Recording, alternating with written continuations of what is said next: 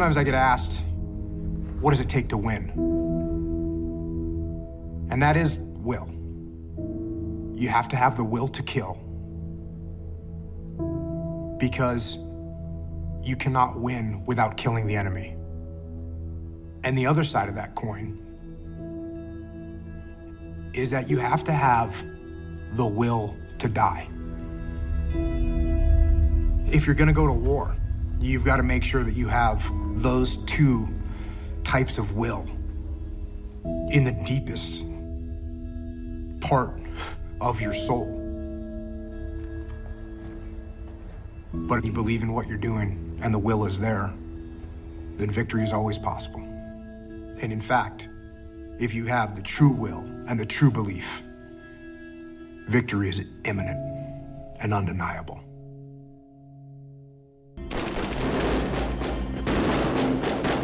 Insurgents and jihadists have found a home in Iraq's sprawling Anbar province and have turned it into a hotbed of violence.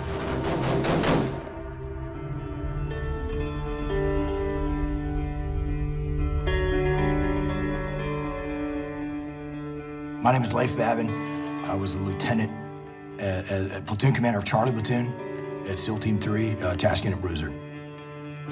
Right away, we wanted to take our performance to the next level, and so we trained harder than anybody. You know, every type of operation you could think of out in the deserts, shooting our weapons, patrolling on foot, jumping out of planes, and we had an awesome group of guys that were just fired up, ready to go get after it. We just had a solid level of trust across the board, up and down the chain of command. It's not about actually doing the skills and all the tactics perfectly. It's about knowing each other. And that's where everything really gels. Were you with these guys 24/7 for months at a time? It is family, it's the same thing. It's a group of friends that hang out together, live together, work together, work out together, go out together, and do everything together.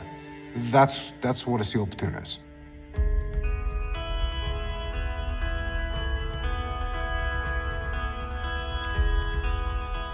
Mark Lee joined our platoon after we'd been working together for about 6 months. Right away, you could tell he had kind of a presence about him. You knew he was a smart guy, a hard worker, a very strong Christian guy. His faith was very important to him. He came in and he's just a big dude, quiet, humble, and, pretty fun-loving, like to have a good time. Me and Mark, we were in the same boat crew, going through BUD/S and Hell Week and all of that stuff. You really get to know people when people are mad and tired and hungry. You'd always be making jokes, didn't matter how much we were hurting. He was just absolutely hilarious. He liked to push the envelope on stuff. Mark showed up to Charlie Platoon when he very boldly stated that I've never been choked out before. And so Chris Kyle and a couple other guys immediately helped him out to make sure that was not the case. Mark immediately was one of us and a big part of our platoon. We did a trip where we were up and around Las Vegas, and when he would gamble, he would get everyone all riled up. You'd always be the loud one at the table. When you're playing blackjack, the dealer busts and everybody else wins. If the dealer busted, Mark would just throw up his arms and everybody's a winner! Everybody's a winner! Everybody's a winner when the dealer busts. Then they bring in another dealer because we're winning, we got to bring another dealer in. And he was like, oh, they're bringing the Iceman in. He'd start clapping and cheering, and he'd get everyone all riled up, and people would start betting more money, and it was just create a lot of fun. And that's kind of what Mark was like. I remember so much Mark trying to explain to me the brotherhood. And I'm like, yeah, I get it. You're close to these guys. But as close as your brother you grew up with for 28 years? Yeah, Mom, I'm that close. Mark had a thing about him. Everybody loved Mark. He was completely compassionate to everybody. He was that personality that was bigger than life. Not that, we didn't go through our share of trials and tragedies, but he could just take a situation in life and make it funny. 2 years in a row, his friends voted him class clown. He always brought joy and humor into the people that he knew. He had a lot of layers. He was funny and silly. He was very serious at times. Athletic, like he looked like a Greek god. He loved soccer. He actually played professionally before he blew out his knee. And then he went to school to become a pastor. So he was a very religious man. And then he realized, no, I want to become a Navy SEAL. We were completely in love. We knew we wanted to spend the rest of our lives with one another. I remember when he told me that he was going to Ramadi, Iraq. It was just this feeling of sadness. It's a 6-month deployment, and the truth of the matter is that they're going to be in harm's way.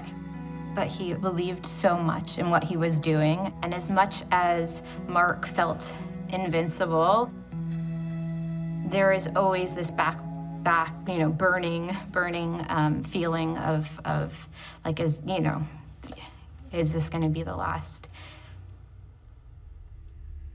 From Iraq tonight, we have an exclusive look at what has become the single most dangerous city in that country for U.S. forces.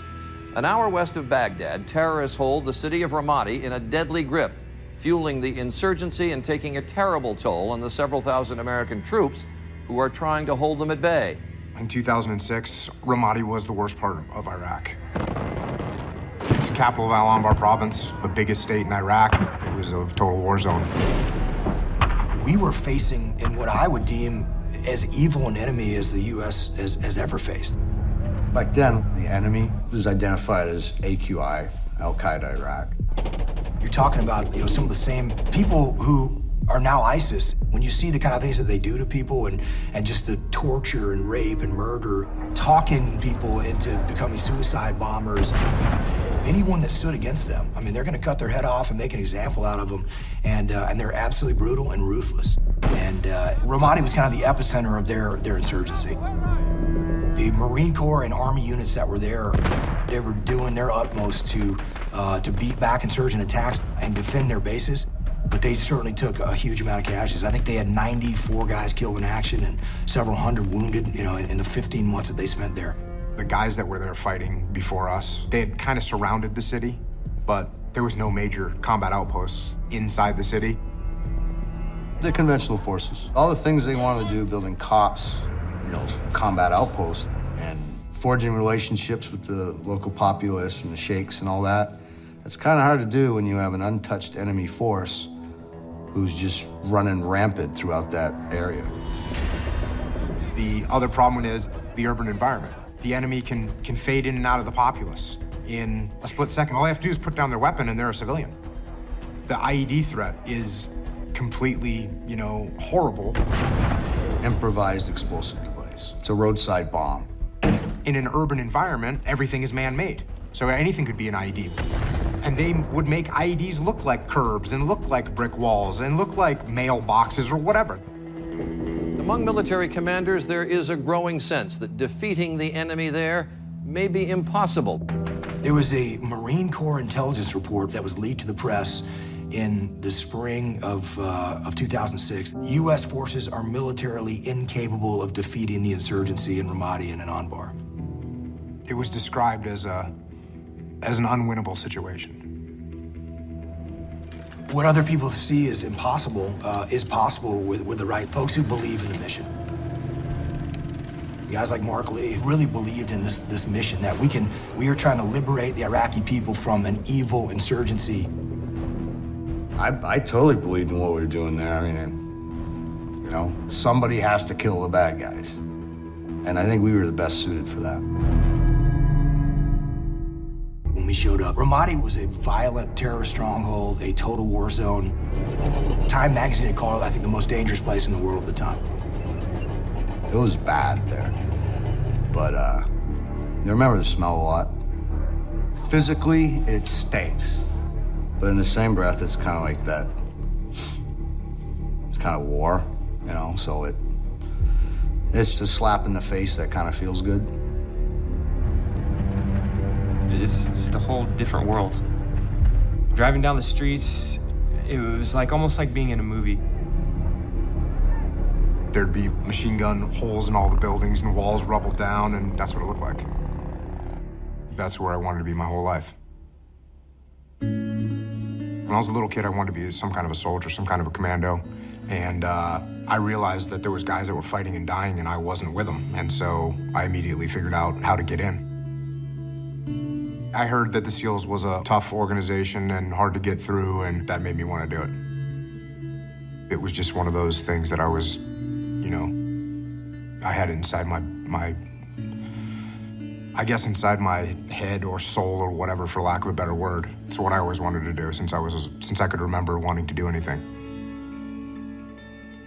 Jocko was a task unit commander. He was an intimidating guy.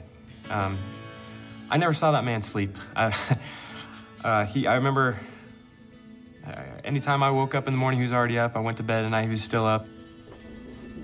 If Ramadi would have fallen, you would have a very secure area for the insurgency to grow.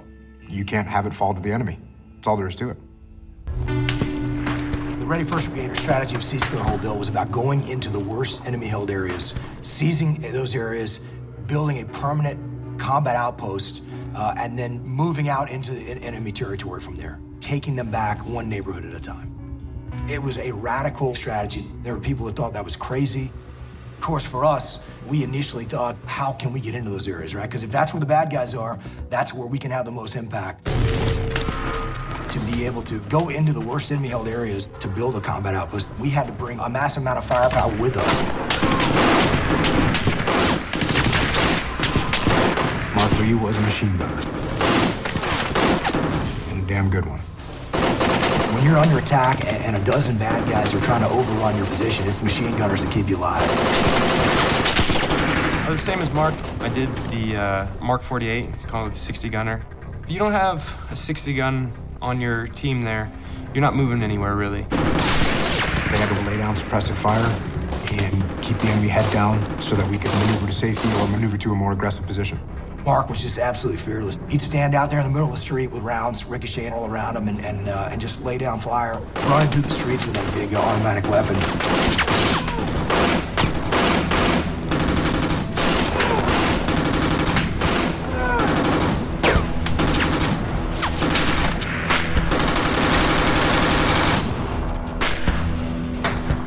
You know, being a machine gunner, if you're really good at it, man, you're such an asset. Guys like Mark, who are like big, rugged frogmen who can really carry a lot of rounds and really lay it down, they're well worth their weight in gold. Going into these neighborhoods involved bad guys shooting at us exchanging some fire with those bad guys, being able to beat them back, and us coming back home and, you know, with everybody intact. Leif and Jocko, they were always pushing it, getting us ops. They did a good job getting us in the fight. Combat Outpost Falcon, or Cop Falcon, was right at a key intersection. In this really bad area, it was a total Al-Qaeda battle space. That's where the bad guys are, I mean. So when they wanted to go in there and put a combat outpost there, we were overjoyed. We thought it was great. That was kind of a big operation we did, and it was pretty cool too. We were going to be the lead element to support the guys coming in. So we saw right away that, you know, us being comfortable in the water, the river's right here. Let's go in on boats. There's a canal back there off the Euphrates, and they didn't IED any boats. We slept in on the riverbank and patrolled in.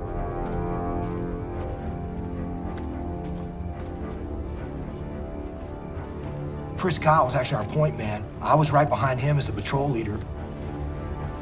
Chris kind of halts the patrol for a second, and he starts changing his battery out on his laser, on his weapon. I was like, dude, what are you doing, man? We got to keep moving. He doesn't have a working laser, and we come to the end of a kind of a dark alleyway, and I see Chris just kind of freeze. Not 25 yards away from us, there's a bad guy. Mujahideen fighter standing there with a keffiyeh wrapped around his face and AK-47. I mean, he's 25 yards away. Chris can't accurately shoot him because he didn't have a laser. I had to come up, take that shot over his shoulder. Chris had 101 confirmed kills from our deployment, and yet he never forgave me for taking that away from him. So we smoked that bad guy. Smoke, that means killed, eliminated. And then we moved on to Cop Falcon. We went in, cleared this building, put snipers up on the rooftop and in windows, and then we covered the movement for all the big, heavy equipment that was coming in to build the combat outpost. It's about working together as a team. Snipers can only stay, for maybe 2 or 3 hours max before they get fatigued. And so guys like Mark, who was a machine gunner and wasn't a sniper, but he'd rotate in, and man those positions. I think there were something like 50 tanks involved in this, and probably 800 to 1,000 soldiers. It was a huge, huge operation. And I was proud that we were the lead element on it. Leif Babin, we just kind of hit it off. We had the same goals that we set for the platoon and where we wanted to go. Leif was our OIC, officer in charge of our platoon. I spent 13 years in the Navy, 9 years as Navy SEAL. I grew up in the piney woods of Southeast Texas, playing with my Army men, G.I. Joe figures out in the sandbox. I always knew I wanted to be a combat leader. That's what I wanted to do in my life. My dad served in the Army and the Air Force. I'm one of 5 siblings, but I'm the only one that decided that that's what I wanted to do. I went to the Naval Academy to pursue that dream. Throughout the SEAL teams, I think, no matter how tough things got, I think having the attitude of, thank God I'm here. I actually got the chance to do what I wanted to do and what I dreamed about. The reality is, yeah, there's some tough stuff, but you just got to look in the mirror hard and say, this is what I want to do, and I'm going to overcome any challenge necessary to do that. And what became known as the Battle of Ramadi, we would be truly tested. Camp Falcon gave us a foothold into this worst enemy-held area of South Central Ramadi. We just ran operations out of there after that, just because it was easier than going back all the way to Camp Ramadi. The whole time that the U.S. Marines and soldiers were building those combat outposts throughout the city, we had sniper teams in place supporting those guys. We formed a huge relationship with them because they realized how we could protect them. And of course, we relied on them when they, we needed them to, to come out and help us. And when that happened very often. We did work hand in hand with the Army, and we would just keep pushing forward, pushing forward, pushing forward. This is my first time going overseas like this, first time in combat. And from the time I joined the Navy to the time I actually got to go over there was 3 years. It was 3 years of training, and I was just thinking, man, finally, I get to do my job now. Well, why I signed up. When I decided to be a SEAL, I was bored with my life at the time. I was just going to college, playing football, just at a small little school. I just wanted something more to do, something that was challenging. September 11th happened. That was some stuff I had talked about with my dad. Like, I want to be part of something. I want to be part of doing good. I want to go do something that I thought mattered. And I thought that was it. I thought becoming a Navy SEAL was it. Jason was a new guy. A lot of them guys were new. And they came in with a really good attitude that, whatever it is, we'll do it. And we did some crazy shit. We did Overwatch operations. An Overwatch operation is going into an area. 99% of the time over there in Ramadi, it was a building. And just sit there on the scopes and watch and watch and watch. So anywhere there are insurgents trying to lay in an ambush, we get them. So much of the Iraq War was fought on the defensive. For us, sniper overwatches were a way to take the offensive and really take the fight to the enemy. When we go in our sniper overwatch positions, we'd go in under cover of darkness at 2 or 3 o'clock in the morning. The first early morning call to prayers happens just before daylight, and so those are the city's going to awaken, and we're kind of waiting to hear that because that's kind of a signal that the enemy might rally to that. Mark Lee, he was very good at imitating those. He'd be like, and he'd kick that thing off, and he'd be like, dude, what time is it? And you realize, oh, it's you, dude, shut up, So he got the best of me a few times on that, definitely. Mark always had a good attitude, even when things were horrible.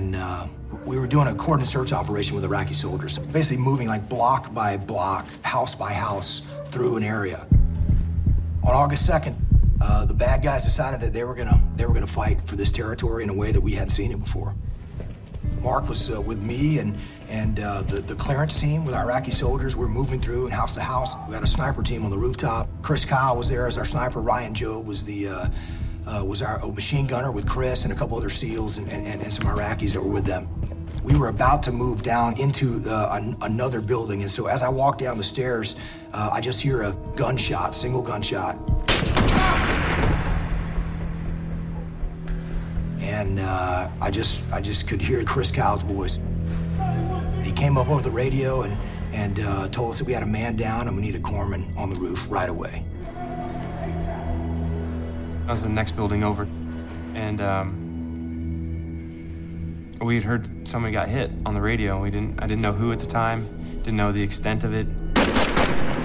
We rushed to the rooftop, me and a couple other guys, and immediately got to Ryan. He'd been hitting the head, and it just looked horrific. You know, there's no way we thought he could even possibly survive that. And I just grabbed his hand. I said, "Hang in there, brother. We're gonna get you out of here." I was on an opposite building. I mean, we were all in the same group, doing this like huge operation. Called in a ground, medevac to get him out of there. And meanwhile, we got an enemy sniper out there. We got one single round that hit a guy and put him down. So one of the most courageous things I ever saw anybody do was Mark Lee grabbing his machine gun and stepping right up into the very position where Ryan just got shot and just laying down suppressive fire for us. So we got Ryan on to help and got him evacuated. So after that, all hell broke loose. There were just people coming out of the woodwork, insurgents shooting at soldiers as well as us. We figured we got a sniper out of here. We got to move back to Combat Outpost Falcon.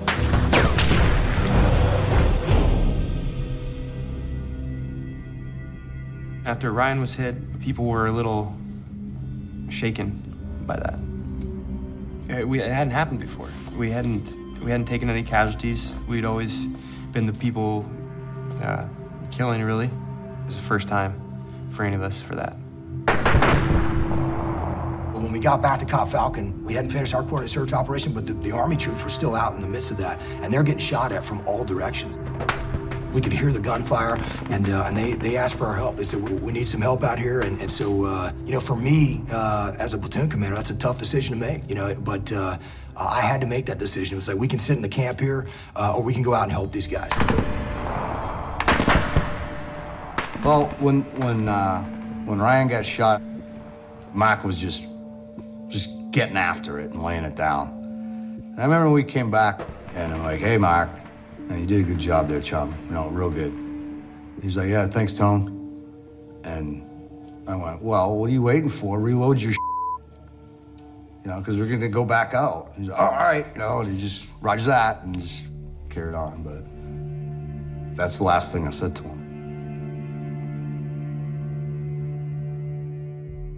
After Ryan was wounded, the Army, they gave us some reports that we're getting shot at from this buildings, and we loaded our guys up in vehicles to go out and try to get those bad guys.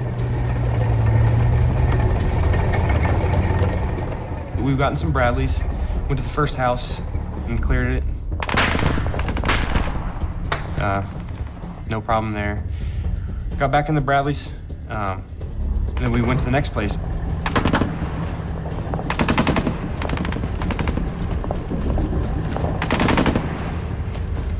Mark looks over and he's like, "Hey, I raced you to the door." So we raced to the door. I end up winning. I go into the first room, and he goes down to the end of the hallway. And as we moved into that building, we started taking fire from an adjacent building. Bullets just started flying down the hallway right when I was coming out of the first room. Leif was standing right in front of me. He jumped into me, hit me, knocked me back into the room. He may have saved my life. I don't know. If I had walked out in that hallway, I might have gotten hit, because he ended up getting hit in the lat by one of those rounds. And so Mark stepped up in the window to, engage enemy fighters and protect the guys behind him, and was struck.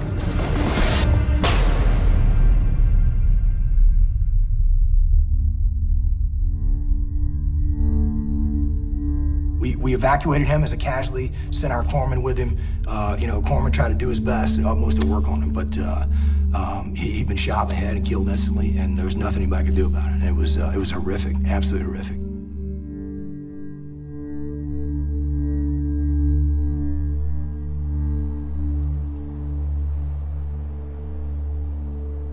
I was in the Tactical Operations Center that morning.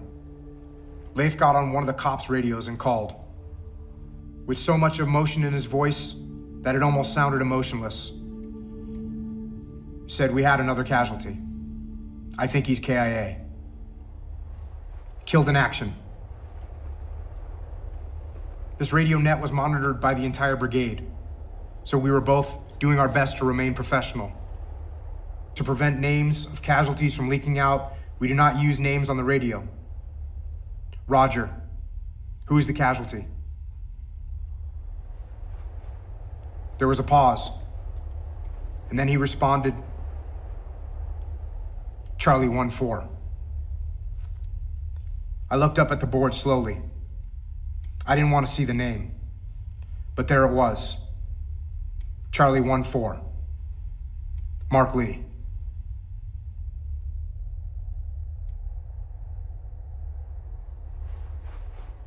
I couldn't believe it. Our pillar of courage and faith.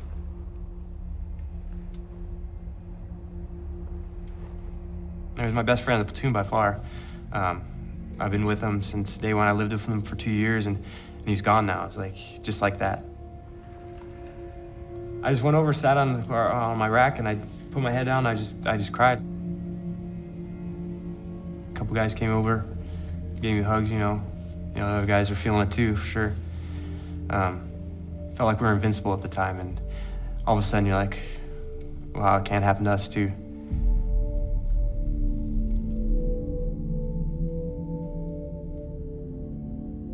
After Mark got killed, Leif, who had made the decision to go back out onto the battlefield after Ryan had been wounded, came to me, like the next day. I mean, he was crushed. And he said, hey, I'm questioning the decision that I made. I said to him, Leif, you were out there on the battlefield, and our Army brothers were out there and needed our help. I told him there was no decision to make. You have to figure out, what did we do wrong? And sometimes there is no answer for that. So why did he get killed? Probably could have been me, it could have been anybody. He just was there doing his job like a good frogman, and that's it. I always wonder what would have happened had he gone in the door first. Would I have had the courage to, do what he did, put himself in harm's way to protect his guys? I want to say yes, but you never know till you're there. It's a crazy thing to think about for me.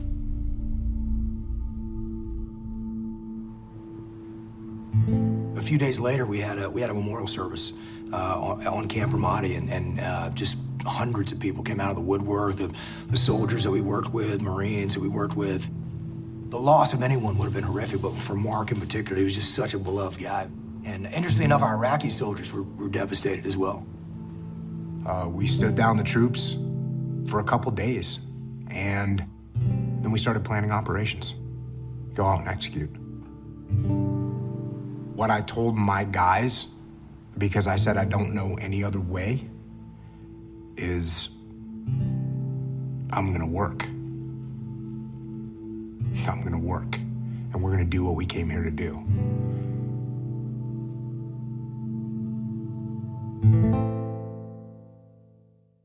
I actually went back with Mark and went to the service.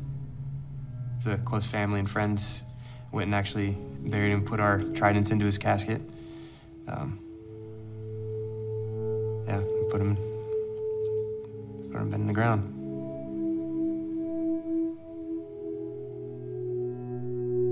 I thought with Mark, there was no way that he would ever die. I always thought he was going to be with me for the rest of my life. I felt so lost. I felt like I lost my other half.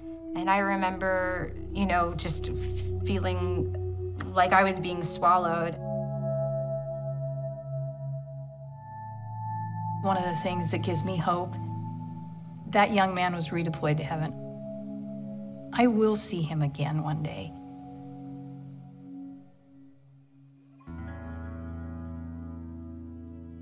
Mark's tombstone, the words that are on there are perfect. It says, deeply loved, loved deeply. And that definitely describes Mark, the friend that he was, the husband that he was, the son. He loved his family, his friends, and his country. He was the most beautiful person in the whole entire world. He loved very deeply, and because of that, he was deeply loved. And I think that's one of those things that's reflected in his last letter home. Glory is something that some men chase, and others find themselves stumbling upon, not expecting it to find them. Either way, it is a noble gesture that one finds bestowed upon them.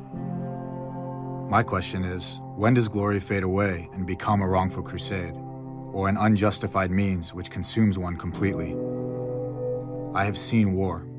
I have seen death, the sorrow that encompasses your entire being as a man breathes his last. I can only pray and hope that none of you will ever have to experience some of the things I have seen and felt here. That letter has impacted millions and millions of lives around the world. I've gotten letters from our troops who had thrown a tarp in their garage and were going to take their own life and said, I read Mark's letter and I decided I want to live. And because of that letter, I founded America's Mighty Warriors to make sure that our troops and the families who've given their very best for this nation, their loved one, know that we will never forget them. That whole effort in Ramadi, people that lost their lives there and got wounded and killed, you know, I knew who they were, you know. I can't get back Mark Lee. He's my brother, just like all my other brothers that died in Iraq and Afghanistan, but we made an impact when we left towards the end of October. We had cops all over the place now, so they had a really good foothold. We won in Ramadi, and in a place that nobody thought we could win. Ramadi was one of the safest places in Iraq for almost 7 years. It remained that way, and we know the formula, we can win again. Mark Lee was absolutely one of those guys who knew that he could get shot and killed at any time, and he went out and did his job every single day, knowing that could happen at any time, fearlessly, because he knew he was making a difference and believed in what he was doing. I've learned that determination that Mark had, it's something that every SEAL has in their own way. If you're not willing to die, you shouldn't be there. I think that will is either in you or it's not. I don't know if you can develop that. I think it's just, you're just born with it, or you're not. I'd die in a second for any of my bros. Not even think about it. It's not in everybody. Guys like Mark had that will not only to take the fight to the enemy, but to make the ultimate sacrifice. Nothing could have prepared me for how horrific that burden is. But you know, every time I stand there at Mark's grave, I mean, there'll never be a time when I stand there and don't wish that I wouldn't be lying there on the ground and not Mark. Definitely tough a tough thing.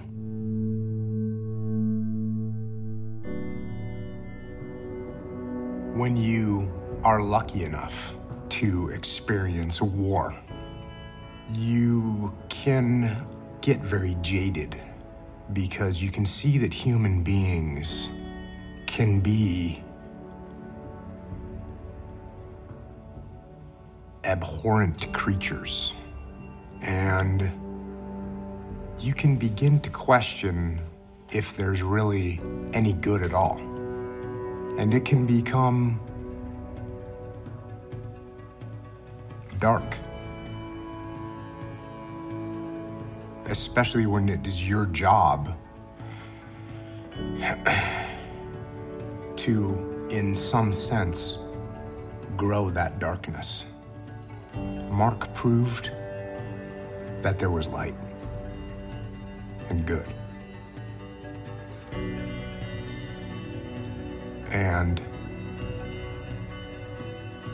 maybe it was hard to see that in his life, but for some unknown reason, or a reason that's beyond understanding, I saw it in his death.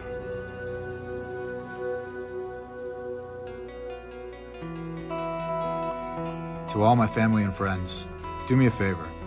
Pass on the kindness, the love, the precious gift of human life to each other, so that when your children come into contact with a great conflict, like the one we are now faced with here in Iraq, that they will be people of humanity, of pure motives, and of compassion. This is our real part to keep America free. Happy 4th. Love you, Mark Lee.